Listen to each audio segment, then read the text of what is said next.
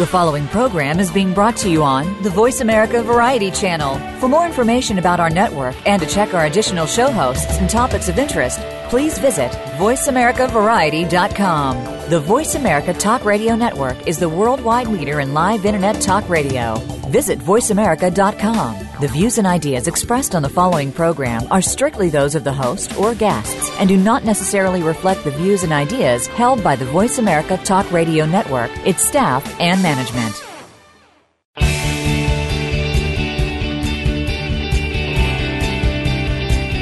Welcome to Schizophrenia Community Radio. By listening to Schizophrenia Community Radio, you'll be joining, supporting, and gaining strength from the schizophrenia community.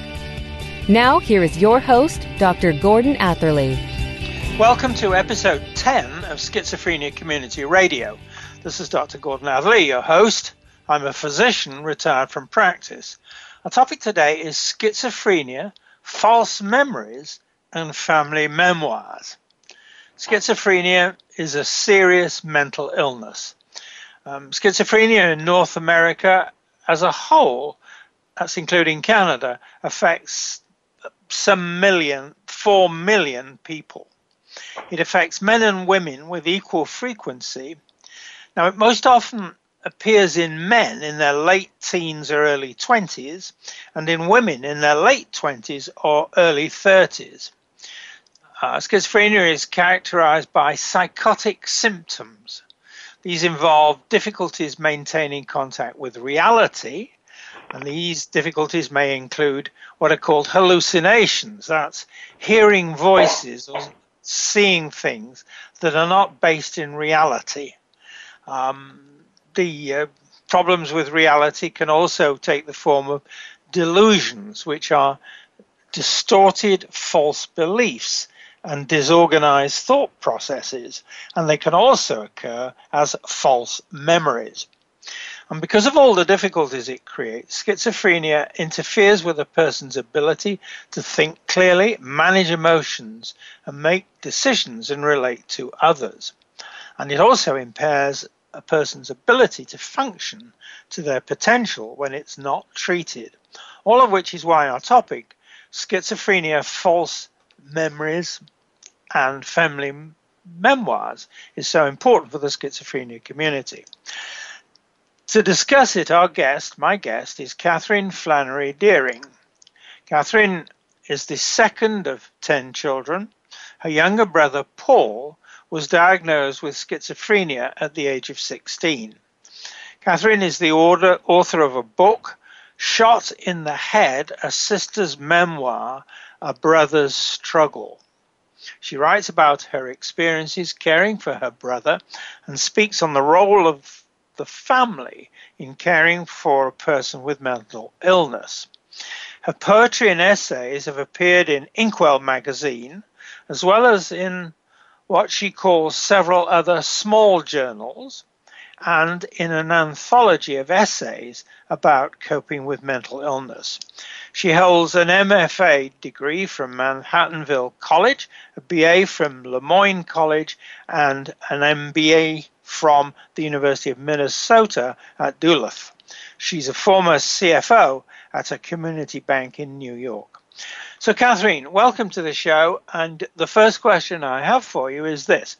Please tell us more about your life, your career, and your experiences as the elder sister of your brother Paul as he lived with schizophrenia.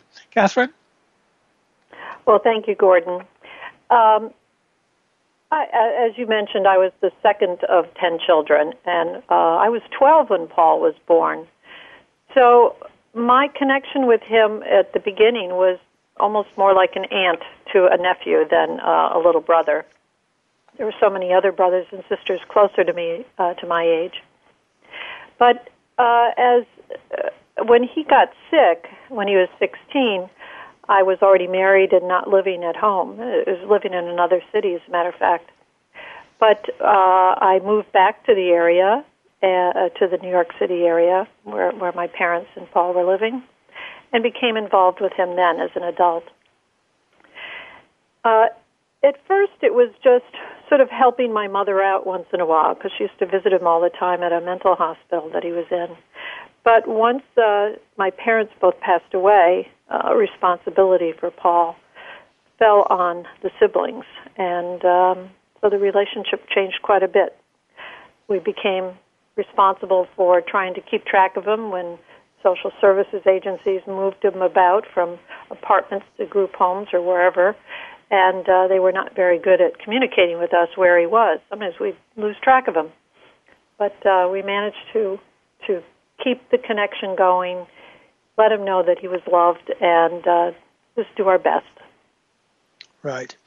Now, please tell us about your book, Shot in the Head, and explain why you wrote it, and also explain what shot in the head refers to. Catherine?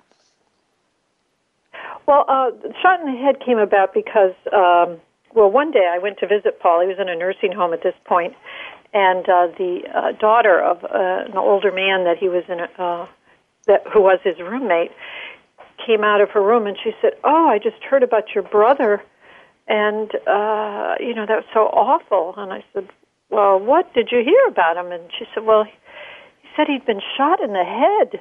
They never caught the guy who did it." And I almost laughed, but it was really very sad. He frequently told people he had been shot in the head because I think he'd noticed that people are very sympathetic to someone who's had a head wound, and perhaps their behavior's a little odd because of it, but not so supportive of someone who had a serious mental illness. On the other hand, sometimes I think he really did think he had been shot in the head. He just had these strange thoughts that went through his head, and that was part of his illness. Sometimes he thought he'd been scalped. This was psychosis. He ran through the house screaming that he'd been scalped, where in reality he had shaved his head and nicked himself several times and was bleeding profusely from all those nicks. But he said he'd been scalped, and that was another persistent delusion that followed him through his life. So that's where the title came from. Right. Now, the shot in the head and also the point about being scalped, are these what you would describe as false memories? The line between calling something a delusion or a false memory, I'm not quite sure what that line is. But yes, in the sense that he thought it was something that had happened in the past to him, that it was a real event and had changed his life. And he really thought, he got in arguments with us sometimes about how, remember back when I used to be an Indian? He thought he had been a Mohican Indian. And he said back when I used to have black hair, but he was blonde. And he would just really think that had happened. So he just was not connecting properly. I don't, it's very difficult to make your way through the world if you're remembering things that didn't happen. Right. Now, please tell us more about Paul's false memories and how you, his sister, came to recognize these false memories for what they really were, false memories. Catherine? One time we had brought him to my house for Christmas dinner. All the family was getting together, or a lot of people anyways, probably 25 people in the house. And he came across my husband in the kitchen. My husband happened to be in there alone, and Paul went up to him and all of a sudden grabbed him by the collar and tried to smash his head against the wall and said, "I ought to kill you." He said, "Well, why?" And he had some strange story about these awful things that he thought Ken had done to him, and also that he'd been killing Indians, and this was terrible, and so Paul should kill him. And Ken said, "No, no, that never happened, Paul, and don't worry. I'm your brother. You don't want to kill me." And he said, "Yeah, okay." And he was talked down. But so because he carried around all these violent memories of things that had happened to him, he was sort of afraid of things and worried about things and found it very difficult to get along in public places. He thought people were going to steal his soul if they looked at him in the eye, so he wouldn't make eye contact with people. And, he's just completely unable to function. Now, in the course of the care that he would receive from the healthcare system in some way, particularly from psychiatrists, what was their understanding of these false memories? Catherine? I don't know what their impression was of them. I know that they knew that they weren't true, and I know that they accepted his thoughts as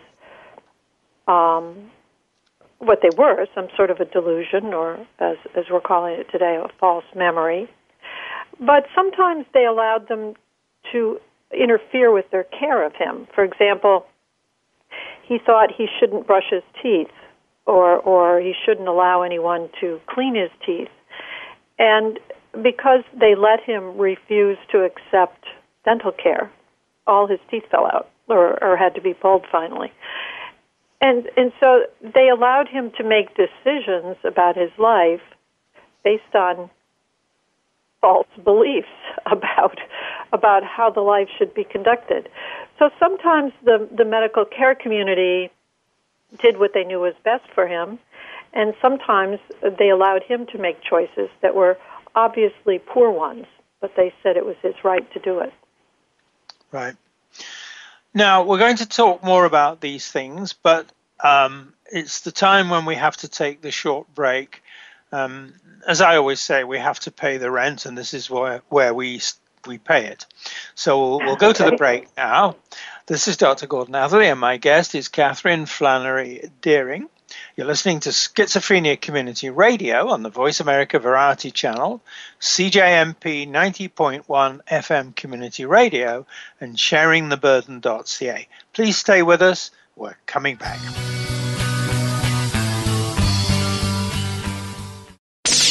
The Internet's number one talk station. VoiceAmerica.com. Have you found the beauty inside of you? Join Bonnie Bonadeo each week for Beauty Inside and Out. We'll explain how beauty plays a part in everybody's lives. Our guests are makeup artists, hairdressers, and doctors. But we'll also feature holistic and wellness specialists and spiritual advisors. You can find that beauty inside and express it to its fullest on the outside. Tune in to Beauty Inside and Out every Thursday at 2 p.m. Pacific Time, 5 p.m. Eastern Time on the Voice America Variety Channel. You count. Tune into Inner Revolutionary Radio and join the spontaneous wave of people all over the planet who, like you, are changing our world from the inside out. Follow the movement. Meet guests who are shaking things up. Call in and gain insights and courage to empower your own voice. Large or small, your part counts. So join us. Co-hosted by Beth Green and James Maynard, Inner Revolutionary Radio airs live every Thursday at 3 p.m. Pacific Time, 6 p.m. Eastern on the Voice America Variety Channel. Ask the experts. Call toll-free right now, 1-866-472-5787. And ask our All-Star team to answer your question. That's 1-866-472-5787. Thank you for calling. VoiceAmerica.com.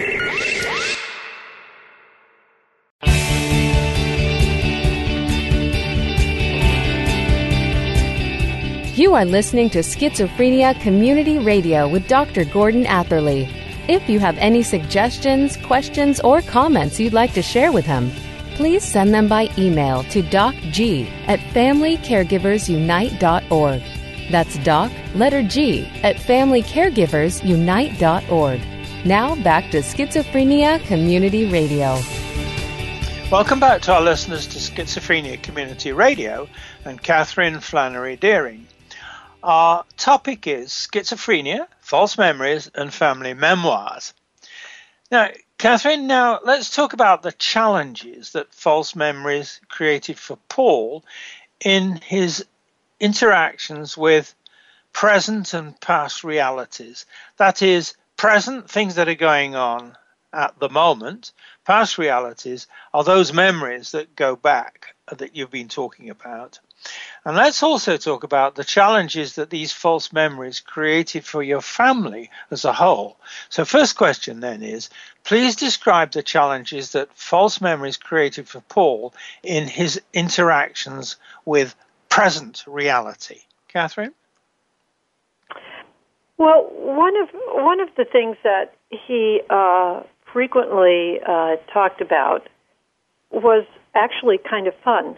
He really thought that he was Clint Eastwood, and he had starred in many famous movies, and he was a millionaire. So he sometimes would give all his whatever he had away to other people and say, well, I've got more where that came from. So he's really, it was kind of fun for him, I guess, but it was not very practical. And sometimes memories or his false thoughts were very, very sad. He thought, somehow rather connected with losing his teeth, he thought the teeth had sort of fallen to the ground and had turned into babies, and those were his children. And he thought that hundreds of these babies existed, and I had him out in a diner one time for lunch, and all of a sudden he put his head down on his arms, and he started just sobbing, and I said, Paul, what's wrong? And he said, it's the babies, they're crying, they're looking for me and can't find me, I don't know what happened to them, but I can hear them crying. And it was just so sad. So here's something that had never happened. No one else could see. But it was following him around and making his life difficult. And I think you'd probably say would you, that it was making difficulties for him in making decisions for himself. Would that be right? Oh, absolutely. Absolutely. He was like a small child who, will go for the cookie jar rather than eat dinner. He couldn't decide what to eat or drink or small things like that, and he certainly couldn't decide how to manage his money, since he thought he was a millionaire, and he had a lot more where that came from. Yeah. Now, let's talk about it's the same question, but let's talk about the challenges that false memories created for Paul in his interactions with past reality. That is, what he thought had actually happened in the past. And you've already mentioned several examples of those. Please talk about, for any one or several of those examples, the challenges that these created for him. Well, I think one of the biggest ones for him was that because of some sort of a connection with Native Americans and believing he'd been scalped and that he was somehow or other a Native American, he was kind of convinced that there was some sort of shamanistic thing going on, and anyone around him could steal his soul if he looked at them in the eye. So he wouldn't look at people. So that made him appear shifty. Or, if someone won't look at you, if they look sort of sideways at you and mumble, people around him would stare at him and point at him sometimes, and then that would make him even more paranoid. So by carrying around these thoughts with him all the time, his perception of what was going on in any given situation, in a room, in a hospital setting, or wherever it was not necessarily what was really happening. There was some other whole drama going on in the room that none of the rest of us could see. Now, still on the theme of challenges, please describe for us the challenges that Paul's false memories created for your family as a whole. Catherine? Well, because he was so ill, a lot of people, especially going back into the 70s and 80s when he was first diagnosed, a lot of people just don't understand that mental illness is real. They really think that if someone just will take some pill or, just try their best, they can sort of shake it off and get over it. And my father, unfortunately, was one of those people, I think. He just couldn't believe that this had happened to his handsome boy. So, he got very depressed and would just sit around grumbling, and he wouldn't even go visit him in the hospital after a while. And when we brought him home for visits, he would end up arguing with him, saying, "Paul, stop saying crazy things." It's a real challenge for the family to themselves get over any false ideas they have about mental illness and educate themselves about what's really happening here, and perhaps learn how to better relate to the person who's ill so that they can try to help them instead of challenge them and make it worse.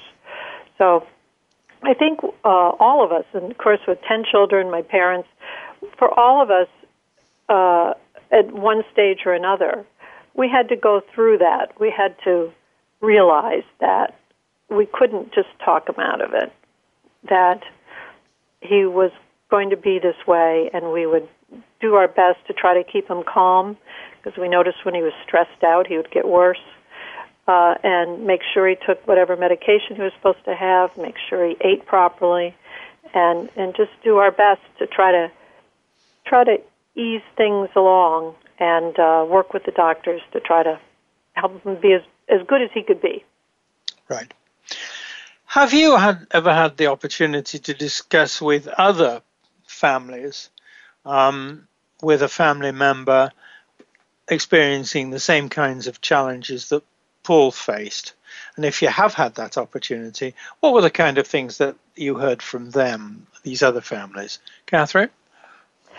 Well, it's interesting. After talking to many other families, I've come to the conclusion that Paul was one of the lucky ones. He was never homeless. He was never in jail. And his family stuck by him. He was in a psychiatric institution for many years, so he never went through the most violent stages, which tend to be when men are younger, like in their 20s. Some of the people I've known, one couple I met, their son had been acting bizarre. He was a high school boy, and he was starting to act really strange. He was skipping class and acting odd. But they had him to a couple of psychiatrists, and no one would keep him in a hospital. They kept sending him home. And one morning, he came into his parents' bedroom with a knife, and he said that he knew that they were Al-Qaeda operatives, and they were going to destroy they were going to do something, I can't remember what exactly. So he started stabbing at them, and he did manage to stab his father across the face. The man now has a horrible scar on his face, and his mother got away and managed to call the police, and he's now in prison. And there were 2 or 3 other stories like that. A young man who was released after multiple hospitalizations, and every time he would get to a point where he was just a little bit better stabilized, and they would release him back to his parents, and he killed his mother. He thought, I can't remember what he thought she was. She was some sort of a robot who was going to destroy things. It was some very bizarre delusion. And so now he's in prison for life for murder. I can't get over the fact that the medical community is not keeping these people who are very, very ill in a hospital somewhere. It's not their fault. They didn't want to be like this. And we really need better ways to care for for people with the most severe versions of schizophrenia. The deinstitutionalization movement that came about back in the 60s really is great for the people who are helped by the modern psychotropic drugs. There is that level of people, maybe 20-30% of people who are diagnosed with schizophrenia, who are very helped by medication and do overcome most of the symptoms. But there's another third of them that are more like my brother Paul or the two young men in the stories I just told you, who never really achieve any meaningful recovery from the illness. It's really just very heartbreaking. That's something that needs a lot more discussion, doesn't it? When there's still the persistence of the belief that if the young person would only snap out of it, or whatever phrase people want to use, everything would be all right. And your point, Catherine, is no, for some of the people who behave as you've described, this is a serious mental illness for which there is no cure. Now, just very quickly, is that summary back to you a fair expression of your experience and your message? Yeah. Well, absolutely. And I would compare it. Most people understand diabetes a little bit. They know that if you have diabetes, your pancreas is not producing insulin, you can't eat sweets, and you need to either take a shot or a pill to control your blood sugar. They maybe don't really understand all the mechanics of it, but they know it's something like that. And it becomes a condition. If you take your insulin every day and you're really very careful about what you eat, you can have a pretty full life. But if you have a very severe case, no matter what you do, you're still having problems. You end up with people who have a pump that's attached to their body, and it sends a little bit of insulin into the body all the time. It's very, very difficult to control it. It's a condition. It is not anything they can control themselves. They can't will themselves into not having diabetes. It's there. And saying, oh, well, you shouldn't eat so many, you brought it on yourself because you got fat and you ate too much candy or something. I don't know what you'd say. It's just ridiculous. It's a condition they have now. They need to take the medication. Some people, the medication is much more effective than for others. But luckily for people with diabetes, their medication does pretty much control their issue. Right. With mental illness, with schizophrenia, some people, the medications, even when they're careful and do everything, don't quite work. It's a different story. Yeah. Now, once again, we've come to the time where we need to take the break, so we're going to do that now. This is Dr. Gordon Atherley, and my guest is Catherine Flannery Deering. You're listening to Schizophrenia Community Radio on the Voice America Variety Channel, CJMP 90.1 FM Community Radio, and sharingtheburden.ca. Please stay with us. We're coming back. Tired of lackluster results with your marketing? Craving more leads in your business? Tune in to the Mojo Marketing Edge with the team behind Mojo Global Marketing, Ira Rosen and Corey Michael Sanchez. Winners of the Marketer of the Year, they will show you how to generate daily leads, build databases of raving fans, and close deals faster than ever before. See what's hot right now and how you can tap into it to generate an endless supply of customers and clients. The Mojo Marketing Edge can be heard every Monday at 1 p.m. Pacific Time, 4 p.m. Eastern Time on the Voice America Variety Channel. Tune in to the Hospitality News Network for a look inside the travel, hotel, restaurant, and hospitality industry. Host Stephen Nicole and his guests will teach you everything you've wanted to know about this fascinating industry. Who knows? You might just want to change your own career path. At the very least, you might end up being a preferred customer. The Hospitality News Network is broadcast live every Monday at 12 noon Eastern Time, 9 a.m. Pacific Time on the Voice America Variety Channel. News, opinion, passion. Your voice counts. Call toll-free 1-866-472-5787. 1-866-472-5787. VoiceAmerica.com.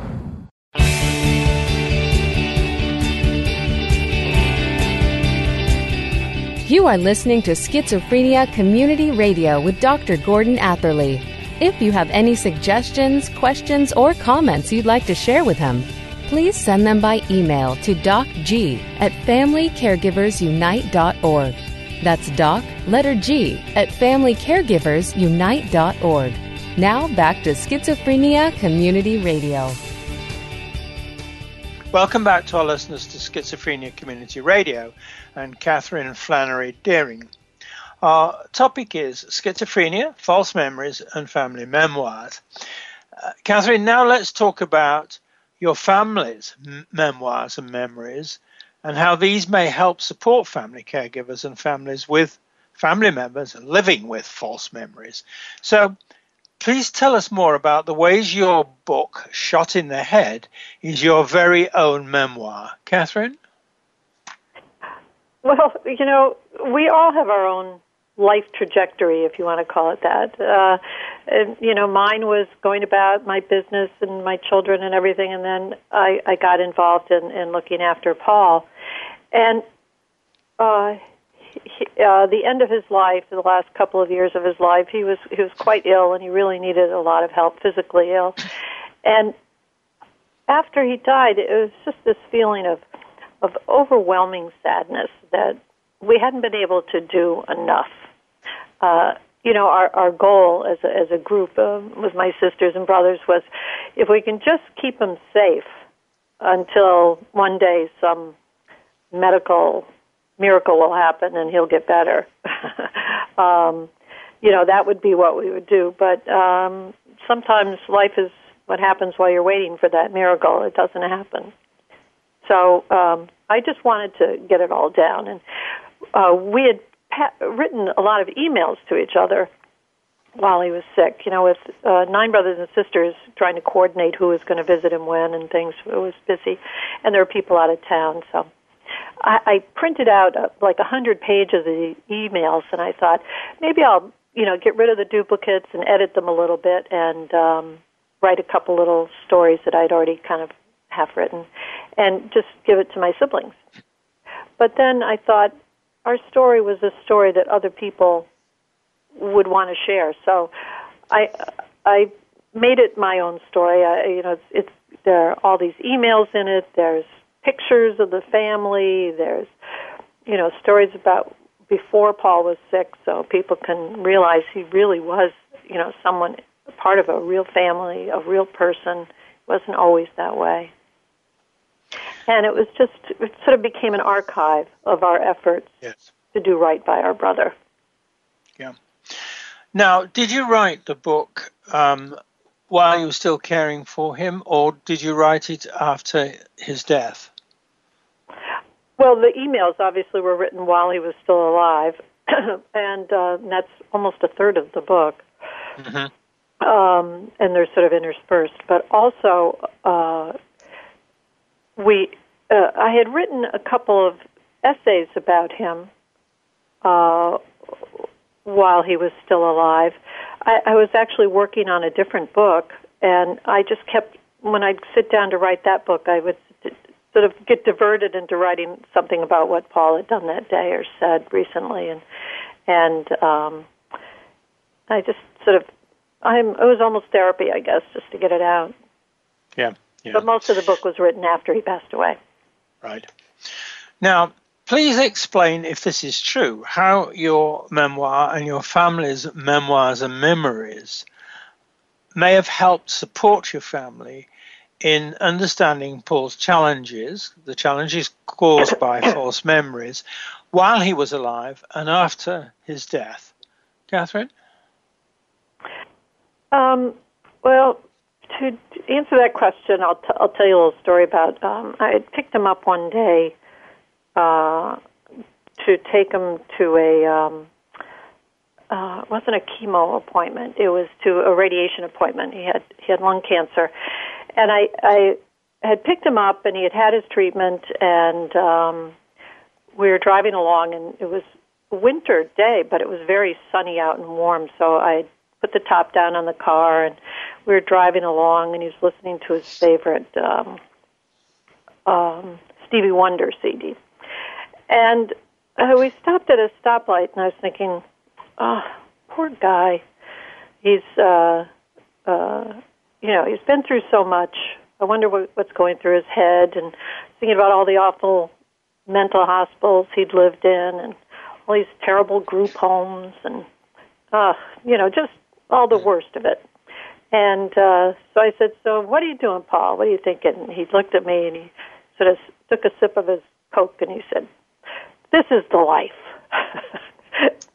And it gave me such, I just couldn't believe it, that here I was thinking all these bad things, and here he was thinking all these good things.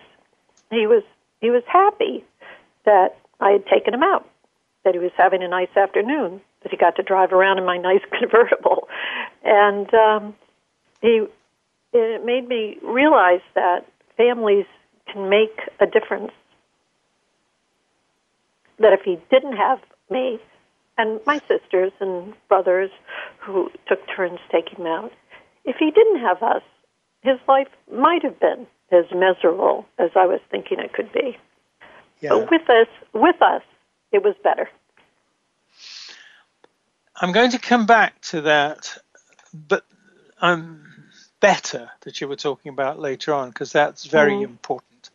But I would like to now ask you a more general question, which is this. What more would you like to do to improve support for families with family members living with false memories? Catherine?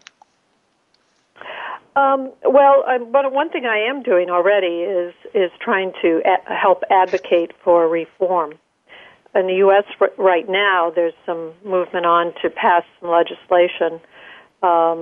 Maybe by the time people hear this conversation, it might have passed or been voted down. But we want to advocate, let people know our family stories. And so when I speak to people once in a while at a library, doing a book talk, I always talk about how telling family stories helps people understand that people with serious mental illness are people. They're people with families. They're people who had hopes and dreams, and they've been sidelined by their illness.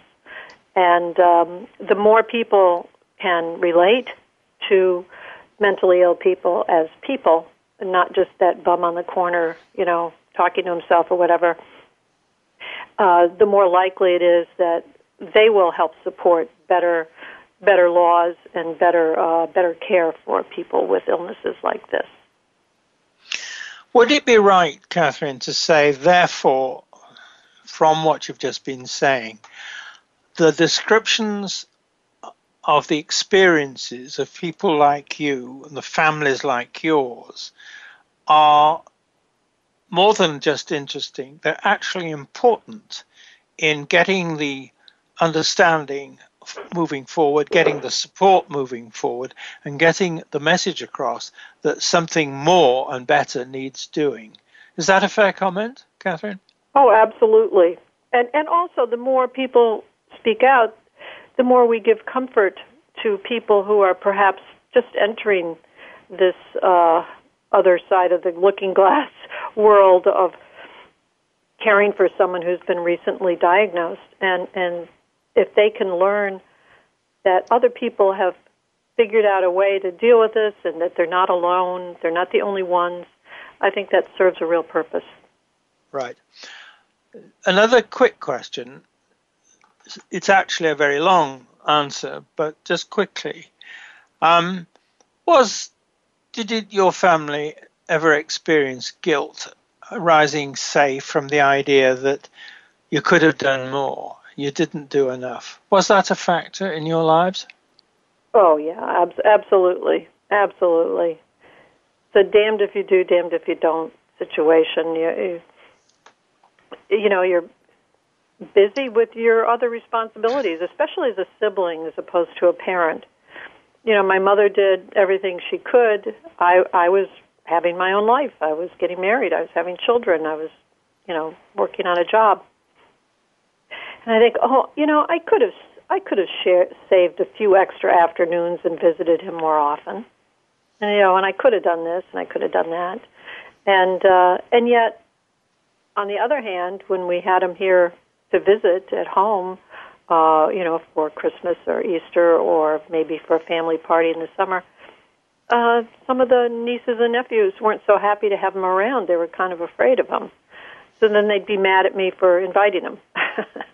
So there was always a feeling of guilt. And I don't know how to get around that.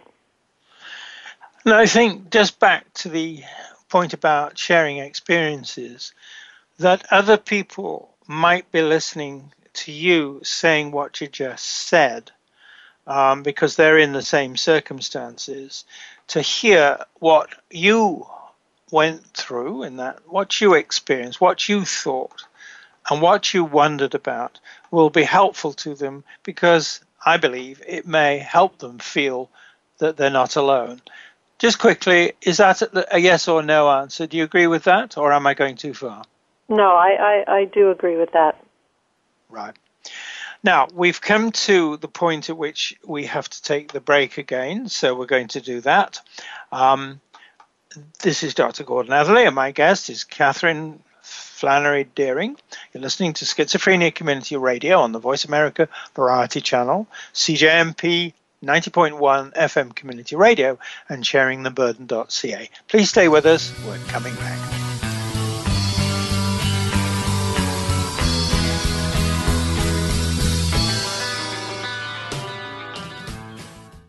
Ask the experts. Call toll-free right now, 1-866-472-5787.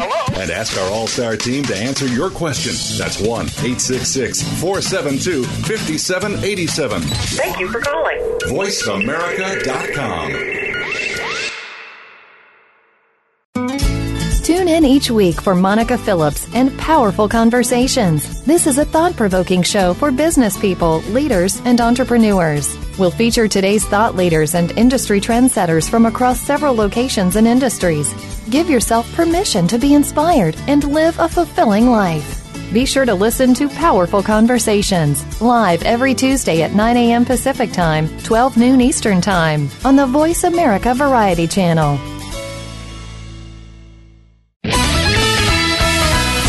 There are over 140 million products manufactured worldwide. It is impossible to know the ingredients in these products, especially those made overseas. Stan Salat, creator of the HSF mark and the Counterfeit Mark Alliance, is the host of People to People, working together for your safety. Stan believes in our right to know the type and amount of hazardous materials in consumer products and whether they are counterfeit. Find out how you can protect yourself every Tuesday at 2 p.m. Pacific Time, 5 p.m. Eastern on Voice America Variety.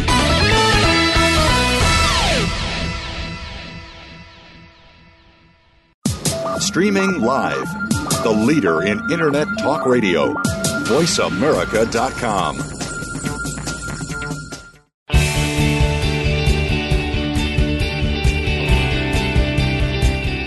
You are listening to Schizophrenia Community Radio with Dr. Gordon Atherley. If you have any suggestions, questions, or comments you'd like to share with him, please send them by email to docg@familycaregiversunite.org. That's doc, letter G, @familycaregiversunite.org. Now back to Schizophrenia Community Radio. Welcome back to our listeners to Schizophrenia Community Radio and Catherine Flannery Deering. Our topic is schizophrenia, false memories, and family memoirs. Now, Catherine, please tell us about your family's caring for Paul at the end of his life, as he died, as you've told us, from not schizophrenia, but cancer in the lungs. And please explain what you and the family learned from this experience about caring for him in his last days. And please share your messages for families and family caregivers caring for family members with schizophrenia. So the first part of that question, long-winded question, is this. Please tell us about caring for Paul at the end of his life. Catherine? Well, Paul had been in the hospital a couple of times, and they thought it was pneumonia. And then when someone wanted him tested for lung cancer. He wouldn't allow them to do a lung biopsy because he said they were going to steal his lungs. So two sisters and I, his twin sister Eileen and my sister Monica and I, took him to an oncologist and talked him into getting the biopsy. And when the oncologist told him that it was lung cancer, he jumped up and tried to choke the oncologist and told him that he was lying. So the doctor, for very understandable reasons, said that we would have to be with him at any time that he was being treated.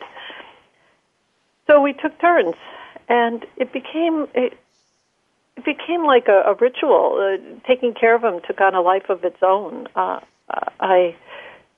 2 or 3 days a week, I would take him to the oncologist, or I'd take him to the radiation doctor, or just out for a meal.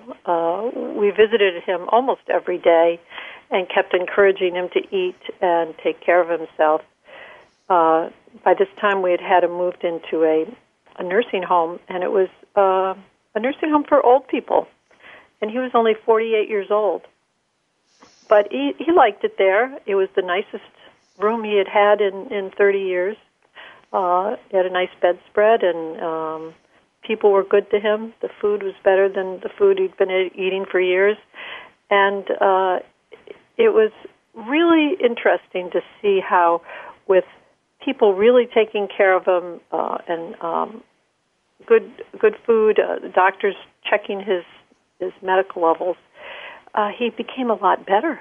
His psychosis weakened, or I don't know what the right word is. Yeah, he still thought he was either James Bond or Clint Eastwood, but he from time to time. But every once in a while, the person behind the illness sort of popped out, and it was wonderful.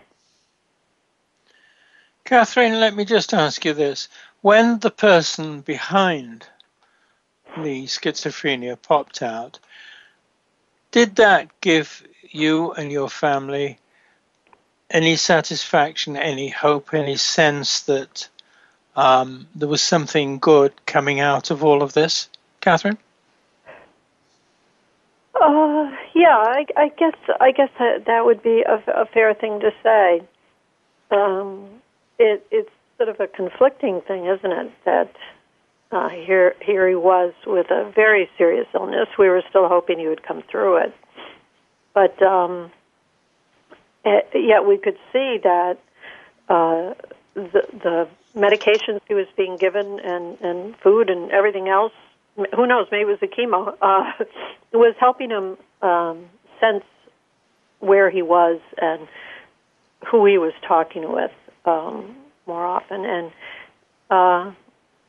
I think we all got something from it. It was, well, the word transformative is a pretty strong word, but I'd say it was a transformative experience.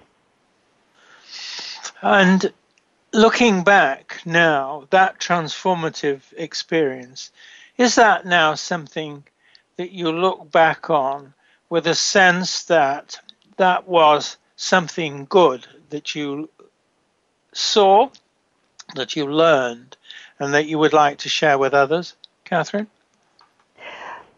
Yeah. I think any caregiver for someone in an end-of-life illness, more often it's someone caring for a parent.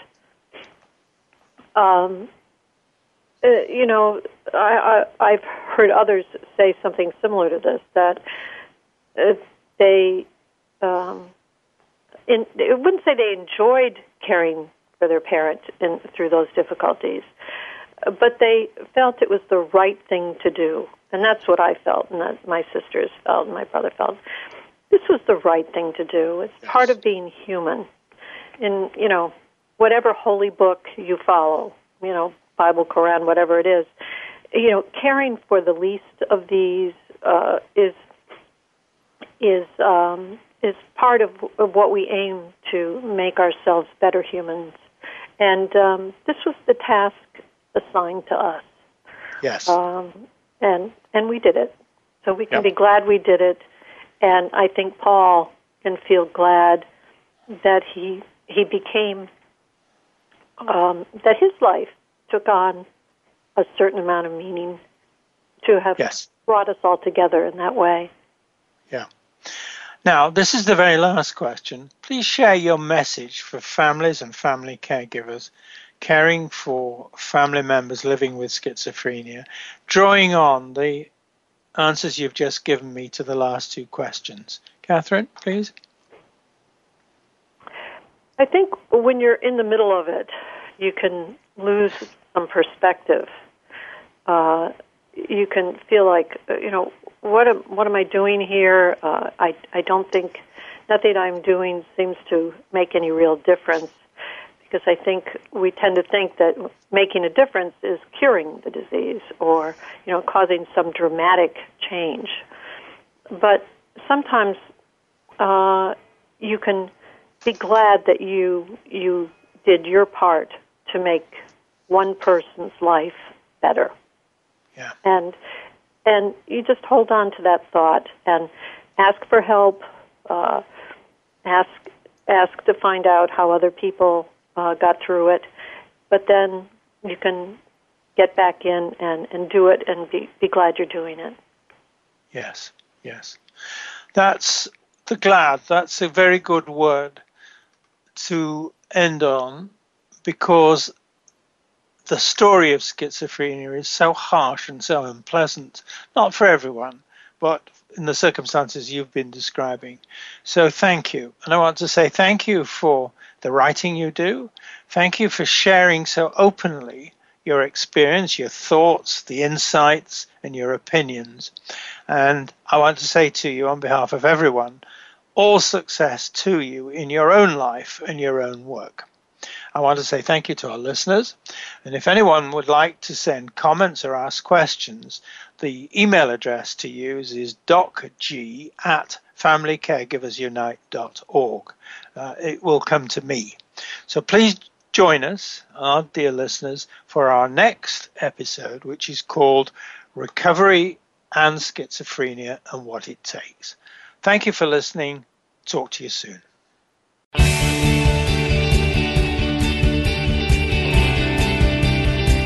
Thank you again for joining us for Schizophrenia Community Radio with your host, Dr. Gordon Atherley.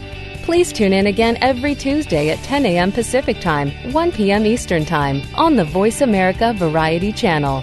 Thank you for supporting Schizophrenia Community Radio. We hope you, too, have gained strength.